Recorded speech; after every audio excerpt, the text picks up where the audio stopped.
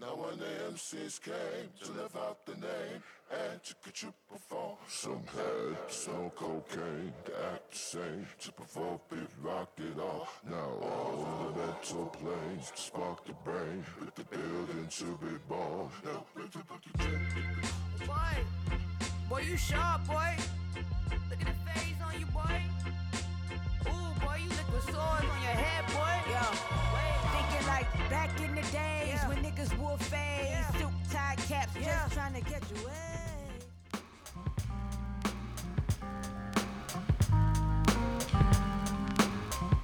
Welcome everyone, you're listening on WMBR 88.1. This is Break the Boxes. My name is Lemma. And I'm Asmira. And I'm Lian. And today we are really excited and fortunate to have Aisha Upchurch on. And Asmira, can you kick it off with a nice intro? Yes, I can. Greetings, everyone. So good to be back for our third episode for BTV Stories. And we are joined today by the fabulous trailblazer, seed planter, soil agitator, queen, healer, conductor, mover, shaker, Aisha Upchurch, who I had the privilege to learn from my last semester here at Harvard in a class that I will forever be talking about, telling all four corners of the world, called Can't Stop, Won't Stop, Understanding and Embracing Hip Hop Pedagogy. So, so a little bit about, as you all know, BTV Stories, we are deep diving into discussions that matter to center the why behind and the spirit behind what brings different artists, activists, scholars to their work, particularly within our Black community, but we're also thinking about our reach across diaspora. So as you know, I grew up in Hawaii. My father is Black. I identify as a Black woman. My mother is Palestinian American. Lemma talks a little bit about her identity as a Palestinian American, and Lean is bringing so many things as, who is Lebanese, if I'm not mistaken. And so our goal and vision is to begin to deep dive into ways that our liberation is so interconnected, intertwined, and what better way to do that than to talk and lift up the work that is being done, particularly among Black folk right now in the world. So Aisha Upchurch, aka the Dancing Diplomat, identifies as a seed planter, soil agitator, and curious and passionate artist. Professionally, this translates to her work as a dancer, choreographer, instructor, and education consultant who is committed to social inclusion, artistry development, and transformative education. Youth advocacy and hip hop culture runs through her work as an artist and educator. While based out of Washington, D.C., she founded and directed the award-winning dance ensemble Life, Rhythm, and Move project. In 2007, she was commissioned by the John F. Kennedy Center for the Performing Arts to create Am I On? Evening-length hip-hop work that explored the space between youth and adult voices, standardized testing, and school shootings. The work exemplified her commitment to use hip-hop dance to entertain, educate, and empower. Aisha and her company went on to win 2 Metro DC Dance Awards for the innovative work that used youth interviews as part of the score. Her work also led to a performance at the White House and her selection as a U.S. State Department Cultural Envoy in dance in Bolivia, Honduras, and Guatemala. She has been around the block, y'all, and it just keeps getting better. Aisha holds an MA in International Peace and Conflict Resolution from American University, and blending this with her training and advanced youth development, she designs and facilitates conflict resolution workshops for youth. Additionally, she served as the Associate Director of Cool Schools at VSA Massachusetts for 3 years, working at the intersection of arts integration and special education. She developed and facilitated coaching and professional development protocols and programs to train arts and general education teachers to design and implement more equitable and inclusive teaching and learning environments. She's a sought-after presenter, facilitator, artist, spoken at national conferences about artfully designing classrooms centered around equity and cultural relevance, the importance of movement in education. She's a TEDx speaker. Aisha received her EDM from Harvard Graduate School of Education and remained connected with the community as a teaching fellow. She was the inaugural artist in residence with the Arts in Education program, exploring the pedagogical implications of cross-disciplinary artistic collaboration, community dance ciphers, and hip-hop pedagogy. And in 2018, she joined the faculty at HGSC, continuing her efforts to elevate and advocate for hip-hop education and movement in the classroom. Additionally, this past fall, I believe, was the 4th annual Hip Hop X, a collaborative lab for high school and graduate students to experience, explore, and experiment with hip hop arts and education, which I was so honored to be a part of and to witness. So without further ado, we are going to welcome in Aisha into conversation. Welcome, sis. It's so good to have you here. Thanks. Yo, like seriously, a round of applause for you for reading what has to be the world's longest, most ridiculous bio. I'm sitting here writing a note to myself. Update website bio ASAP. Let's get us some hashtag soundbite Twitter length, one Twitter thread length versions. No, but thank you. There have been some updates, but at the heart of that, y'all, I'm a human. I eat, sleep, and pee like everybody else. I'm somebody's daughter. I'm somebody's sister, somebody's auntie, somebody's friend. I'm a human. I'm a joy ambassador. And I'm the dancing diplomat. I'm my own title, and I take me and my title where there are fitting sandboxes to play in. And so I'm just excited to be invited to this this lovely show with so many amazing people and see what we chat about. Yes. Oh, thank you for that. I'm like, all right, sound bites and sandbox. Yes, just dancing in different sandboxes. One thing I love, well, even just tying in the principle of why it's important to talk about the work that one does. And I love that bio. I'm like, because every single thing, I'm like, yep, I've seen her do this. I've seen this. I've seen this. And as a woman and as a Black woman, it's like, sometimes there is so much that's done, and it's done behind the scenes, you know, and yeah. I know, you know, and where is the credit, right? Giving credit where credit is due. And so I'm like, sis, keep adding to it. so folks know, you know, it's like, it's so imperative. Well, in that case, what you didn't say was. Right. I'm like, let us know, because listen, there's something you got going. Do you want to just let us know what you are working on currently, right? Because I want to talk a little bit about Hip Hop X and why that work matters. Absolutely.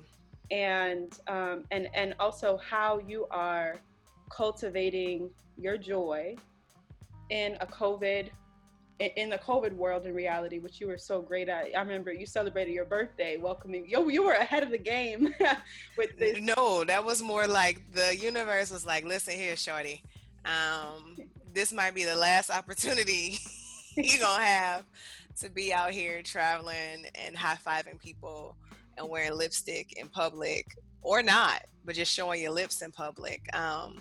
And then the world shut down. So either I was the straw that broke the camel's back, or the universe is like, you're going to need to remember that you did have some fun with people you love, because things are about to change drastically. So I'm trying to frame it that way. That sounds. Go ahead, Lemma.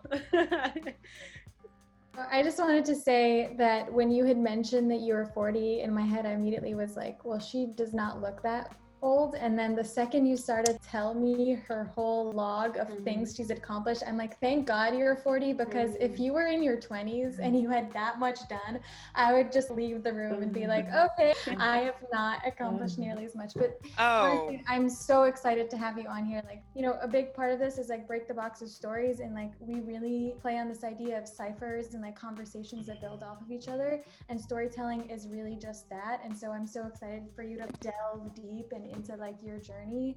So yeah, thanks for being on. Thanks for having me. Also, like, I'm really excited to be 40. It also cracks me up. I don't know, when you're young, like I'm the youngest of 4, right? Which is a really huge, important part of my life, and understanding that we all have stories and lives that we get to author. Like we're in the author seat. And me coming every day, I even feel like, especially this year, has opened up the opportunity to really understand what it's like to be in the author seat versus the victim seat. Though, you know, experience highs and lows. But, you know, when you're little, my brother's 10 years older than me. And I swear, though, it makes no sense. I feel like he was the oldest person I knew, though obviously my parents had to be older than him. But like parent age is some whole other upside down universe. But like humans that I'm like growing up with, I'm like, oh my God. So like when my brother turned 40, I was like, holy crap, you're the oldest person on the planet. You think that's so far away, but it's not. But one of the things that's just important is to stay working around young people, because I mean, if anything this world can show us right now is that old people can suck, me included, because you get set into your ways. And that's been such an important part of my journey, of my learning, of my growth, is to stay connected with young people, best teachers on the planet, period. So yeah, I mean, I feel like there's a lot that I could have been doing even sooner, yet also I embrace my journey, my story, my path, and every day, like I was working with a coach, and like there's a question that I ask myself every day is like, what can I do today with what I have from where I am? Some days that's it is. If I had the ability to swivel my camera around, y'all would see that like I got all my like quotes. I got all, it looks at me. And it's also a reminder to go, like, the world is a lot. It always has been a lot. In some ways, it feels like an extreme amount of a lot right now because it is so new and there's so many ways that we just don't have to contextualize or to categorize what we're feeling by previous experiences. But I also had to remind myself, I don't know if this is more than it was 50 years ago for folks who were striving and fighting then. I don't know, and I don't seek to compare. And then so with that, we can get into this, like the mantle, the problematic expression, trope, fill in the blank of the strong Black woman.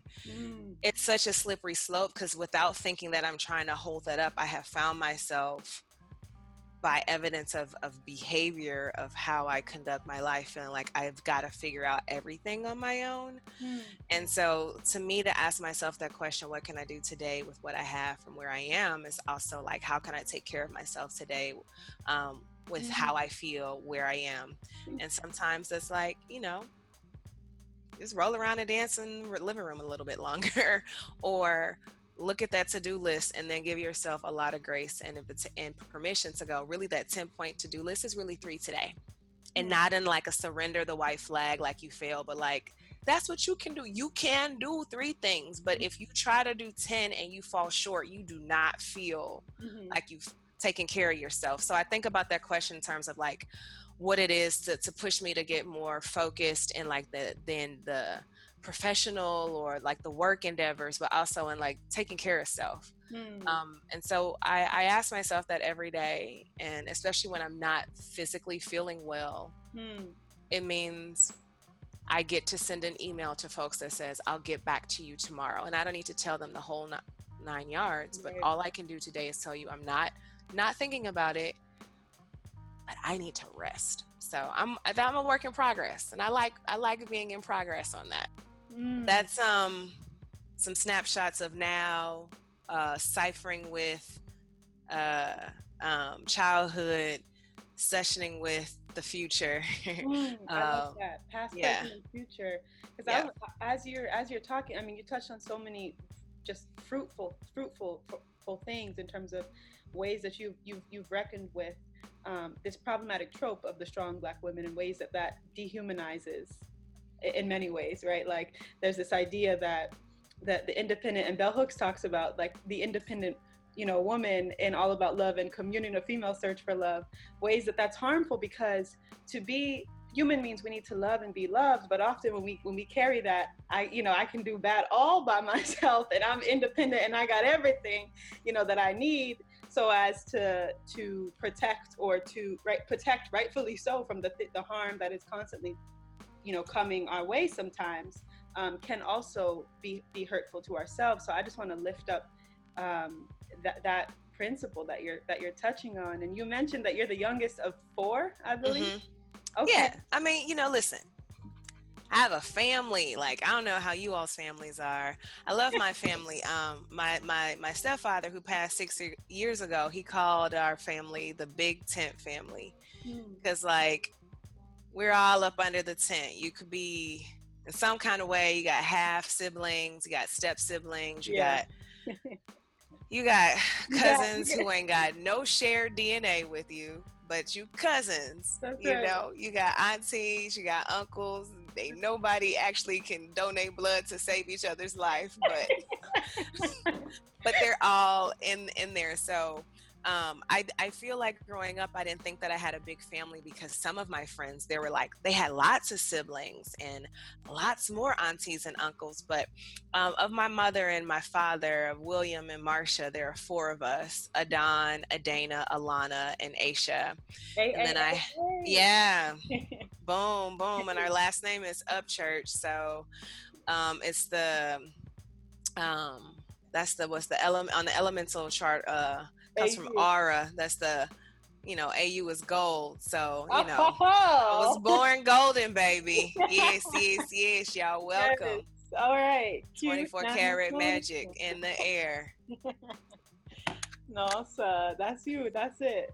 That's where it comes from. All right.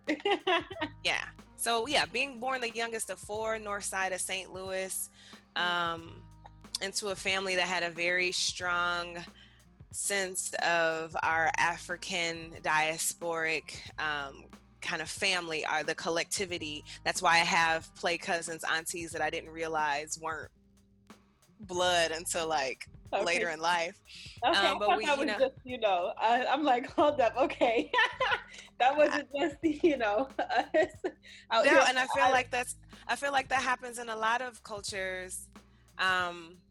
Where there's family, and then there's family by blood, and there's family through, it's not water, it's something else. It's something else, family. Chosen or called, because so I just grew up into this whole community of Black folks, working class, middle class, all the kids hanging out, singing affirming songs about our Black identity, parents who were a little bit revolutionary, loved us. And so, I know the world with music and dance inherently. Like, I don't know the world without it. It's literally, the reason why it's important to say I'm 4th born, because whatever my older siblings were into, that's what I was going to be into. So the story of Aisha is very much connected to my roots, and literally, so if the cutoff age to join a program was 8, but I was 6 and my other siblings were over 8, then, I had to play 8 for 3 years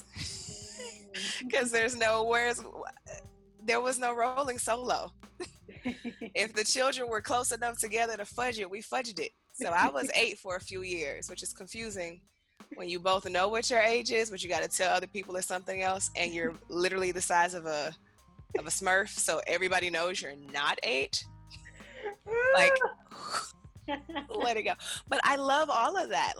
To me, that was so foundational. All the degrees that I've gotten is cool, but all of that to me really still informs, grounds, and drives how I think about the importance of intergenerational spaces, of spaces where young people can sit in an observational posture and learn from their elders, but also spaces where young people are building, creating multi-directionally, and so all of that, being 8 for 3 years, being, with the older siblings, being with real aunties and uncles and fictive ones, that all to me still, beyond all the degrees and the debt that I've accumulated acquiring them, to me is why I don't believe in this dichotomy of formal and informal learning. I think it's problematic, and it's just a product of the institution trying to say what counts as intellect, what counts as learning, what counts as what counts as counting. When I can say those things that I learned from birth into the world in the community have stayed with me longer than the classes that I have on lots of transcripts with good grades where I remember none of the content and I have all of the debt. I'm gonna just keep saying that. But I have no fiscal debt to what I learned in those communities. And if anything, to think about, like, from Dick Gregory's standpoint, I didn't grow up broke. We might have not had no money, but we weren't broke. We were wealthy and abundant in the things that really keep pushing forward. So, and all the things that I try to keep pushing forward now, that formative upbringing, my upbringing is very informative, formative.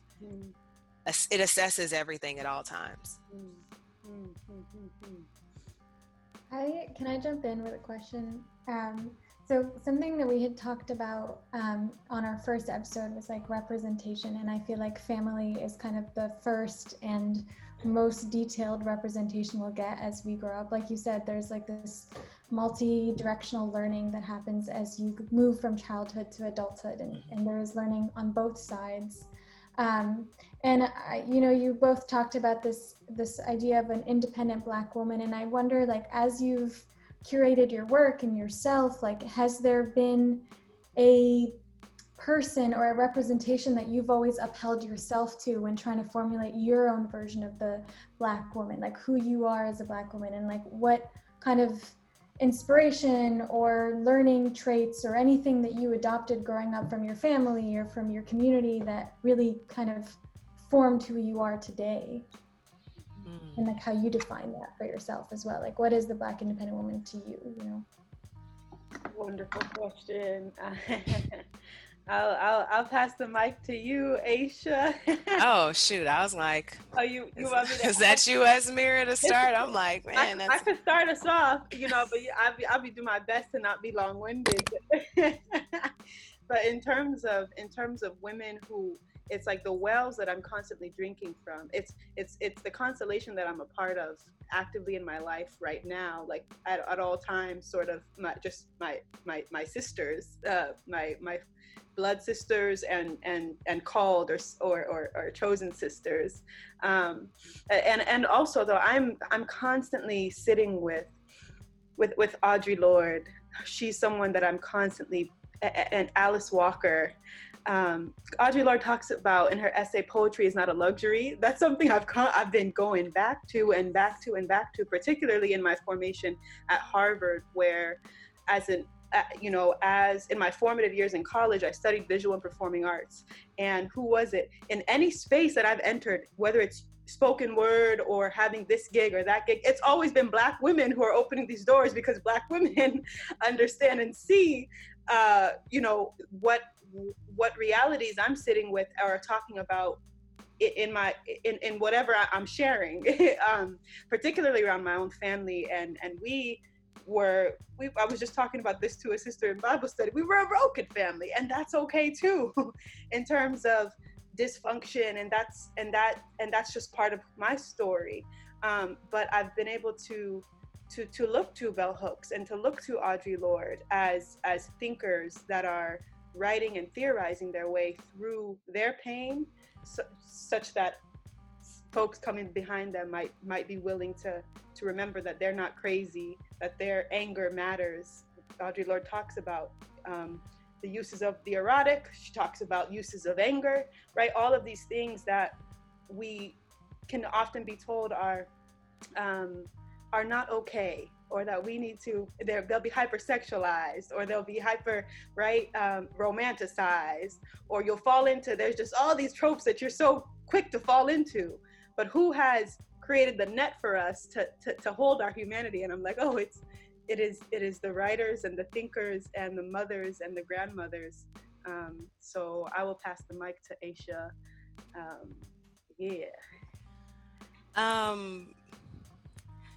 So, okay, so I'm thinking about this question, and I'm trying to think about I'm trying to recall me thinking about this question, not as it being posed to me explicitly as a little girl, but I'm realizing instinctually who is around me, who's the most accessible folks around me. It's my mom, it's my aunties. I mean, shoot, y'all, my grandmother drove an 18-wheeler truck. Like, yes, yes. And so just thinking about, and also was like, y'all gonna learn how to wash these baseboards, hands and knees. Like, all right, maybe don't be a strong Black woman when it comes to household chores. That'd be nice if you were much more lax about that right now.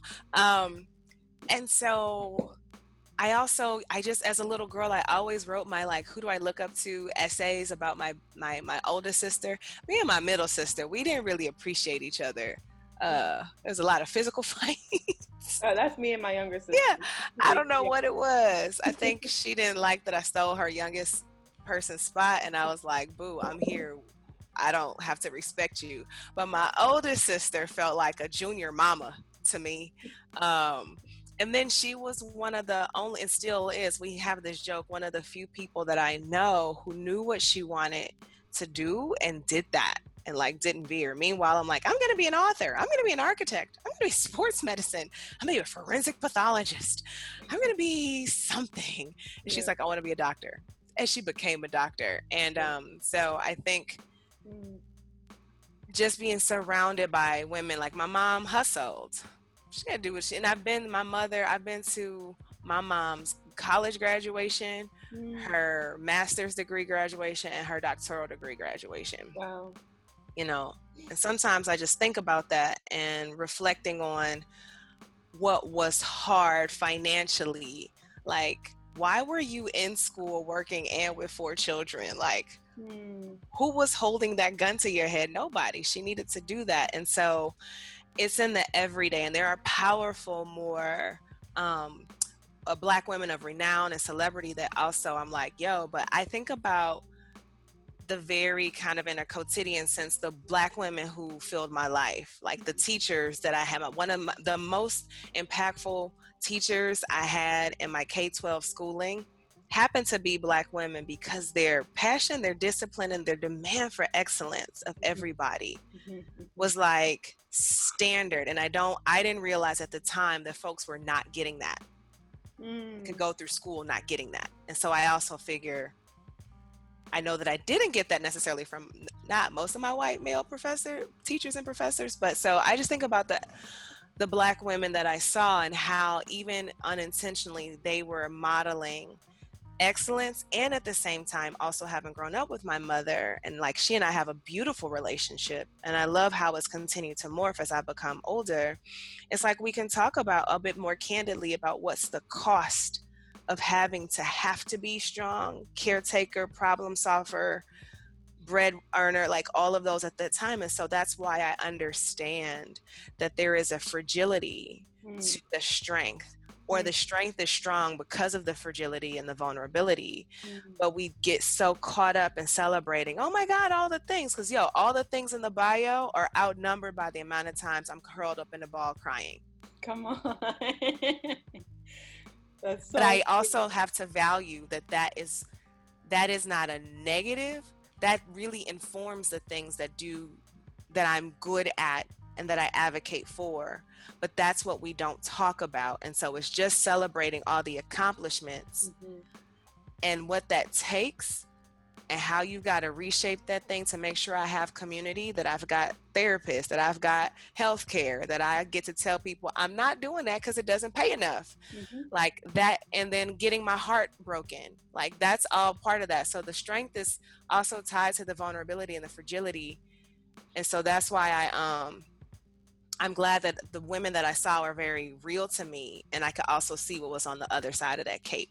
Thank you so much for saying that. I actually, at some point, I think Michelle Obama released a podcast, and she, in passing, said that she experienced low-grade depression, and I don't think I've ever felt more like okay about the fact that it's been tough for me, because it's like, when I see myself curled up in a ball like that, I'm like, will I ever be the woman that I want to be? This really accomplished, does everything woman.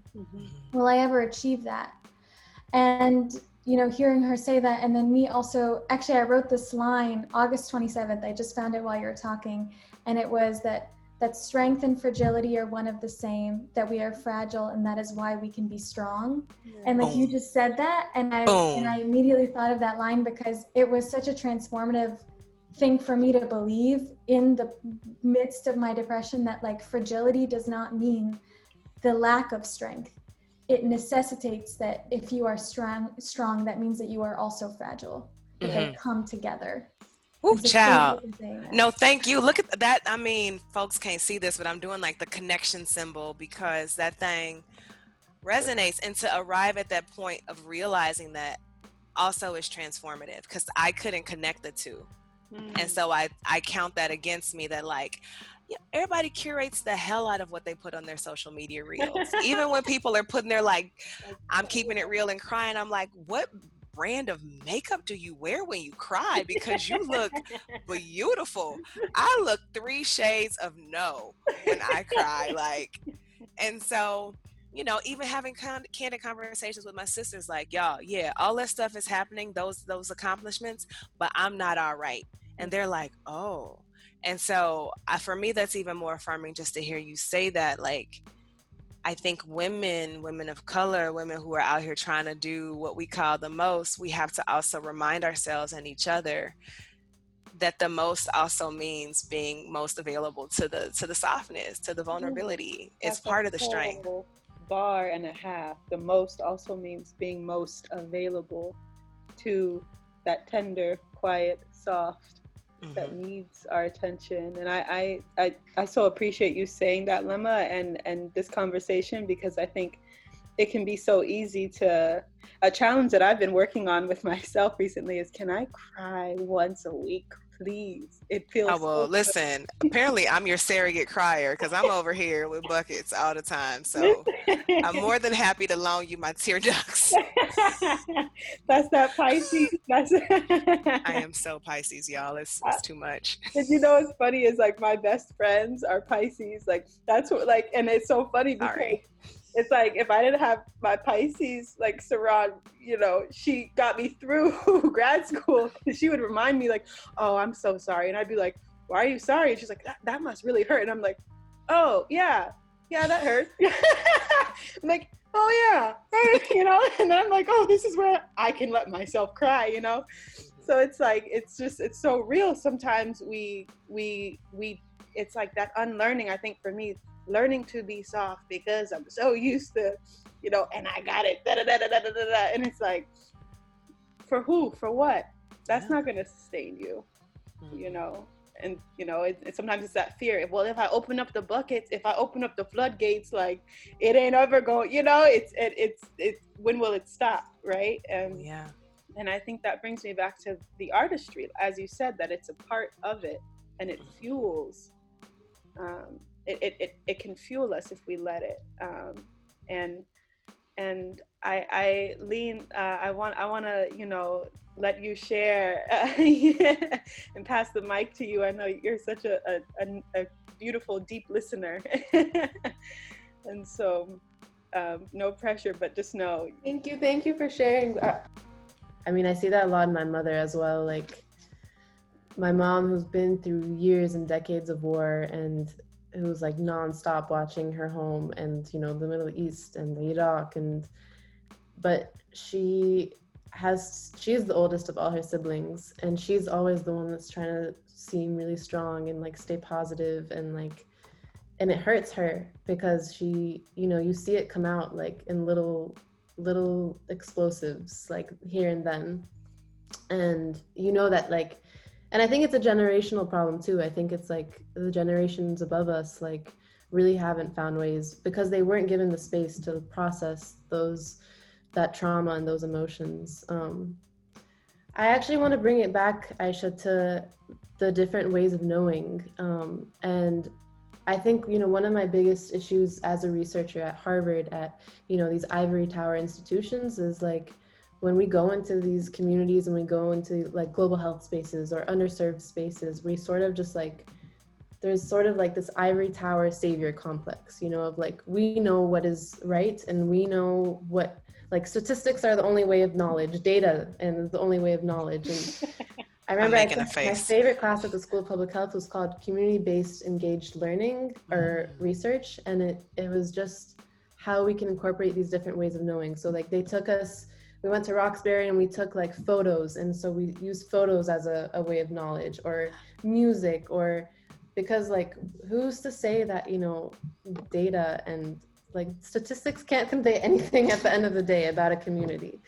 So I would love to hear how you incorporate that more into your professional career. Yeah, listen, it's so beautiful to hear you like raise that point. And again, like I swear it's taken me a minute to really, I'll just say the other thing that's come to me in this time, this COVID induced reflection, because I don't know if I would have done it on my own, is also working with this coach. She's like, stop saying you all over the place. Stop saying you all over the place. And so I use this metaphor of a constellation, right? And so if you're just looking at stars and not open to the fact that stars can be stars and just be beautiful, and sometimes they are clustered together in a way. So you can't take away one star from Orion's belt and it be Orion's belt. And so thinking about how all the ways that I know how I make sense of the world, and that when I walk into any space, I have to remind myself that I still get to be a constellation. Like y'all might think that I'm supposed to just be these two stars, but all three of us are up in here. So you're going to get this Orion's belt. You're going to get this dipper. You're not going to just get like, that might be a shape over there by accident.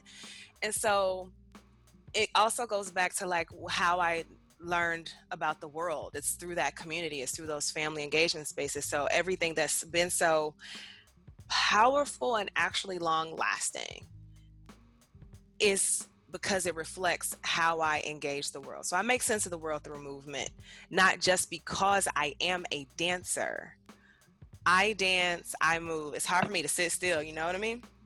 And I don't think that's like only to be reserved for a dance studio or for people who are performing on stage. Definitely that. And at the other point, like if I learned through movement, through music, through chants, so I just happen to go, well, seems like I've got a lot of good firsthand data about just how essential music, movement, collectivity, intergenerationality is. So I'm no longer willing to try to hold that out of the constellation of what makes me me as a student, as an educator, as a facilitator. And so I think because when I came to the Graduate School of Education as a student, the beautiful thing is I had already gone to grad school right out of undergrad, so I could understand that life where you think you know something at 22 and you're having good courses and thoughts are happening, but you ain't been in the world yet. So after I finished my first master's at 23, I was out here making up stuff, finding things, like learning, like you didn't get the job you thought you were going to get. What are you going to do? You can't stop dancing. What does this mean to try to like throw yourself into it full time?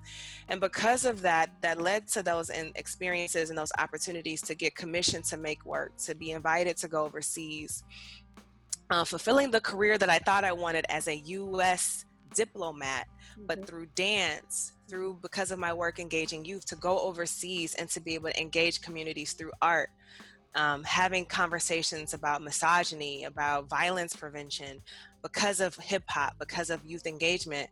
I'm like, yo, so the thing is, Harvard and everyone else, I understand these classes. I'm here to just get caught up on some language, not here to displace what I have known and have experienced, because that is powerful data.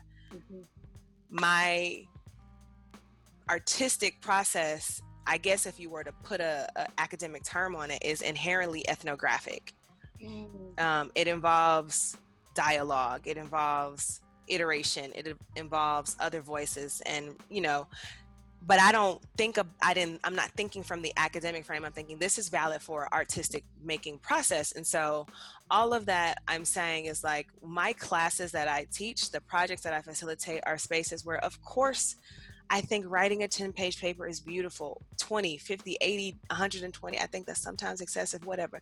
But that's beautiful and that's a skill, but that is not the only skill. It's not the only currency. It's not the only way to demonstrate you know what you know. I've been in spaces with folks who we don't speak the same spoken language, but we are communicating, connecting quickly, powerfully, and deeply because of this shared, and I say this in the most beautiful sense, primal tongue of movement, of understanding rhythm, the call of the drum, be that a 808 or be that a djembe. And so because I have been in the world for a minute, I was like, so I'm not going to shut all of that off because I'm choosing to come to the academy to get some other type of currency. So that's why I tell people all the time, it's just different types of currency. You know, I can't spend a US dollar in Japan.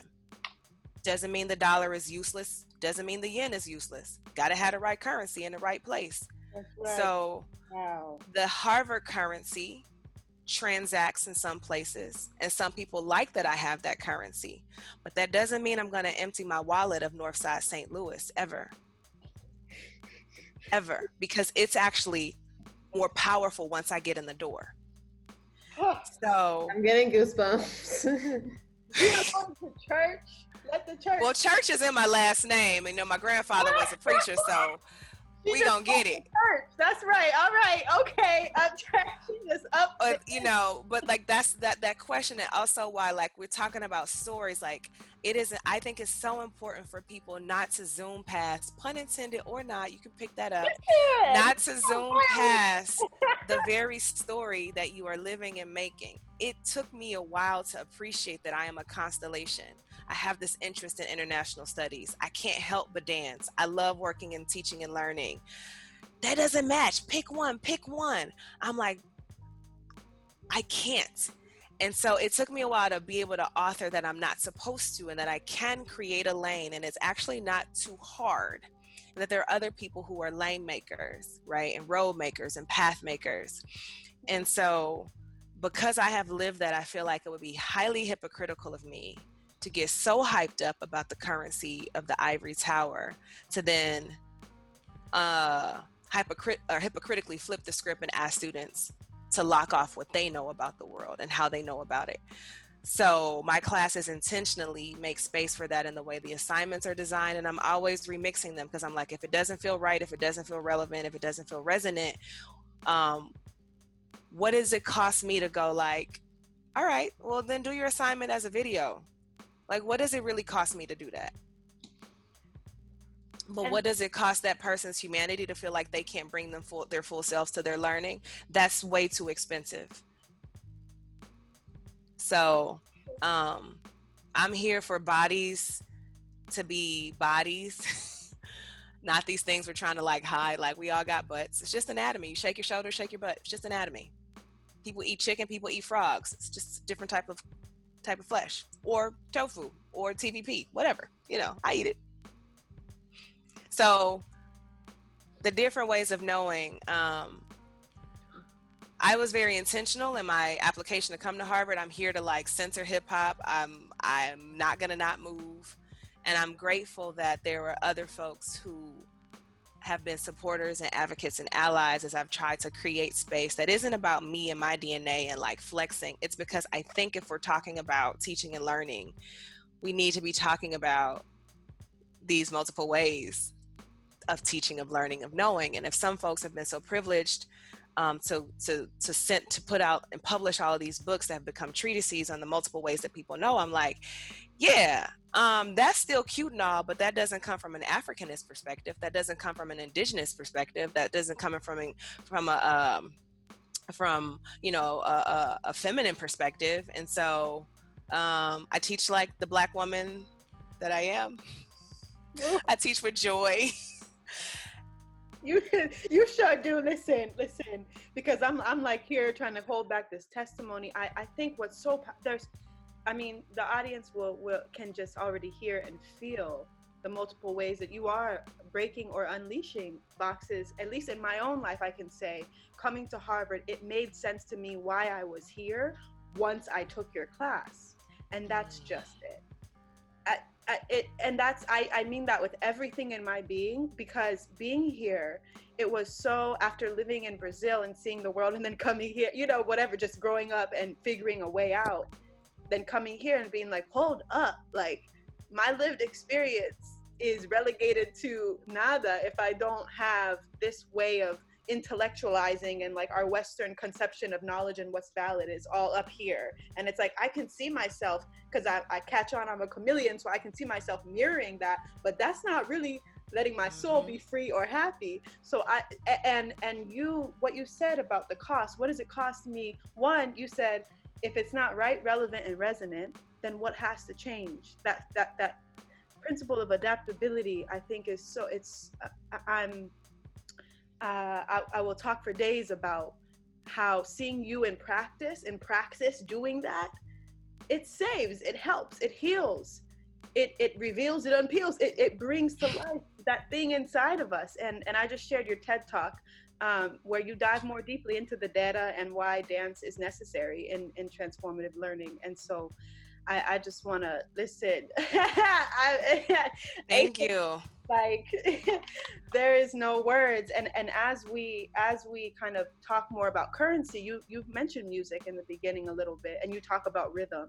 And I'm wondering if you can talk a little bit about the musicality, or even just music that you're listening to right now to get you through, and and kind of dive a little bit more into that. But I'm like.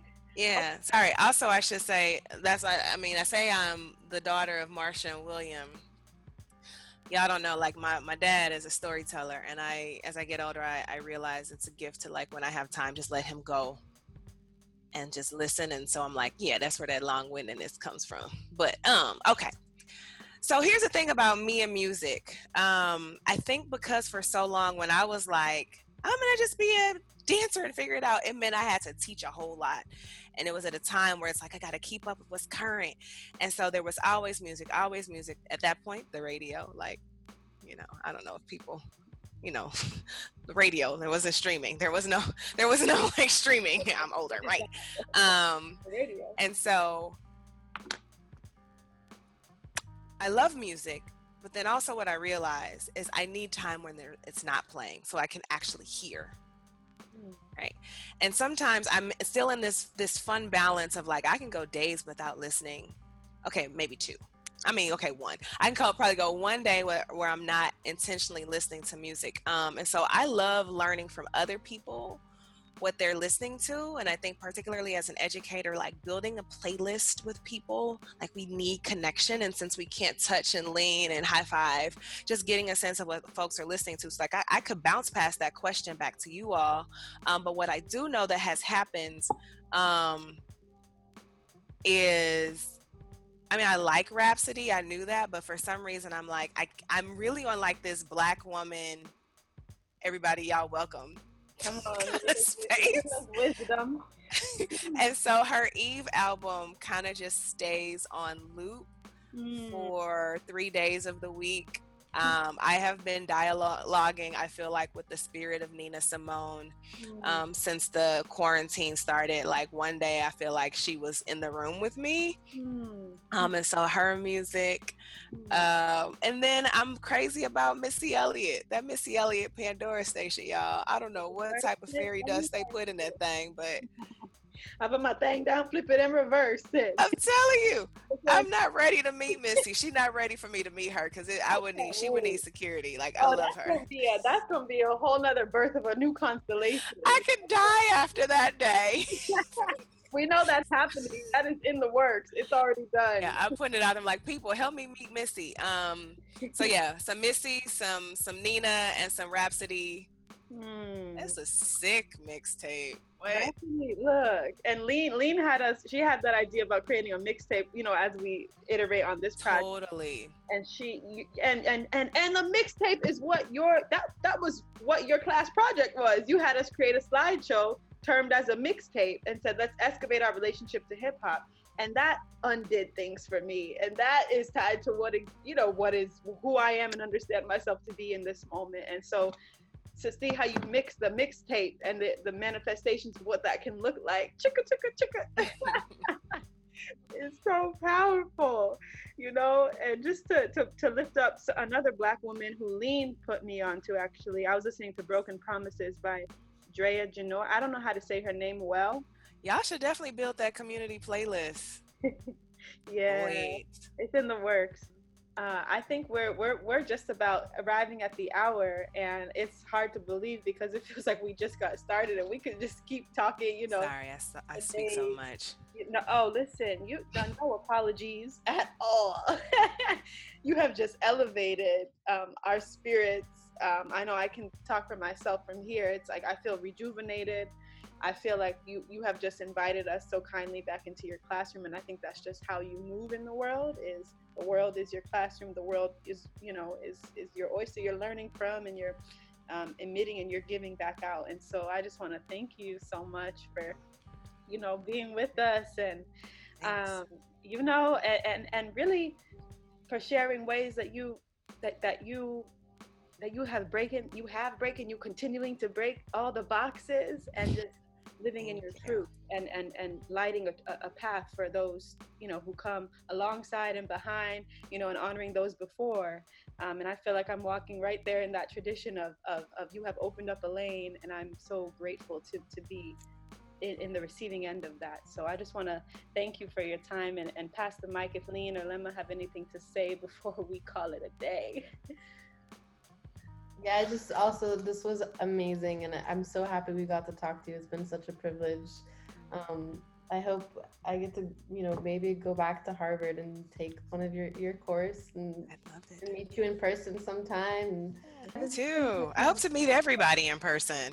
Right. I want to say both tender and powerful conversation, just kind of walking that line. It just feels really real and rejuvenating as well. Again, just trying to compartmentalize what it looks like to be successful and during such a tough time, and how do you bring joy into your life. And so I love that is always at the center of your conversation during our last hour.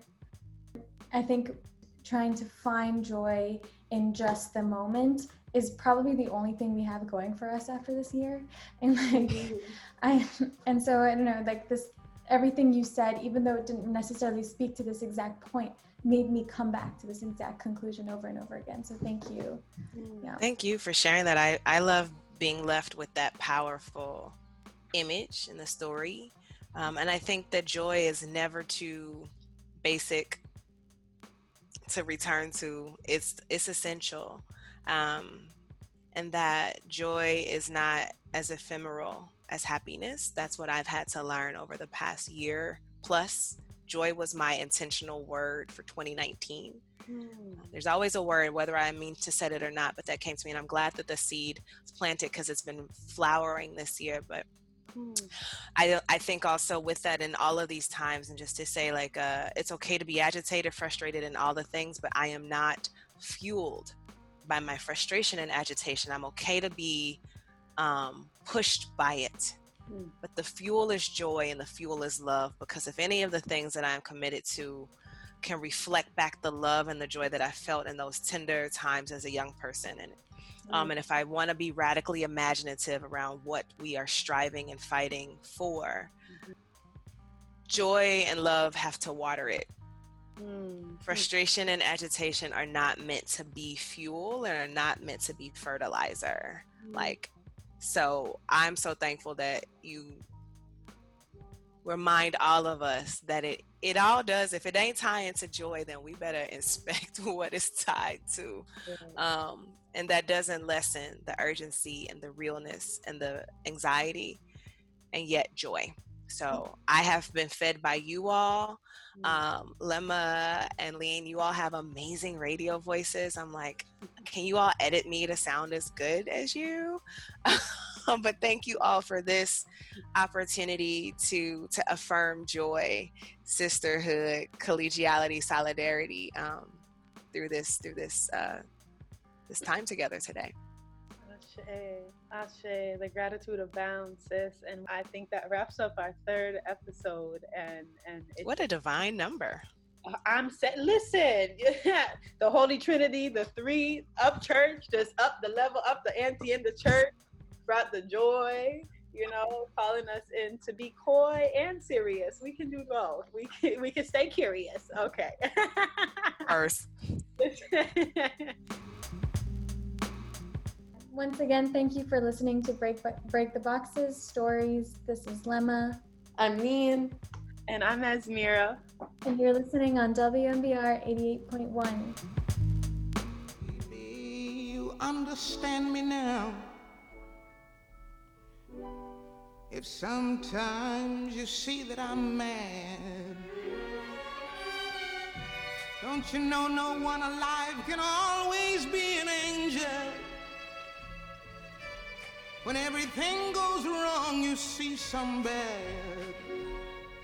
But I'm just a soul whose intentions are good.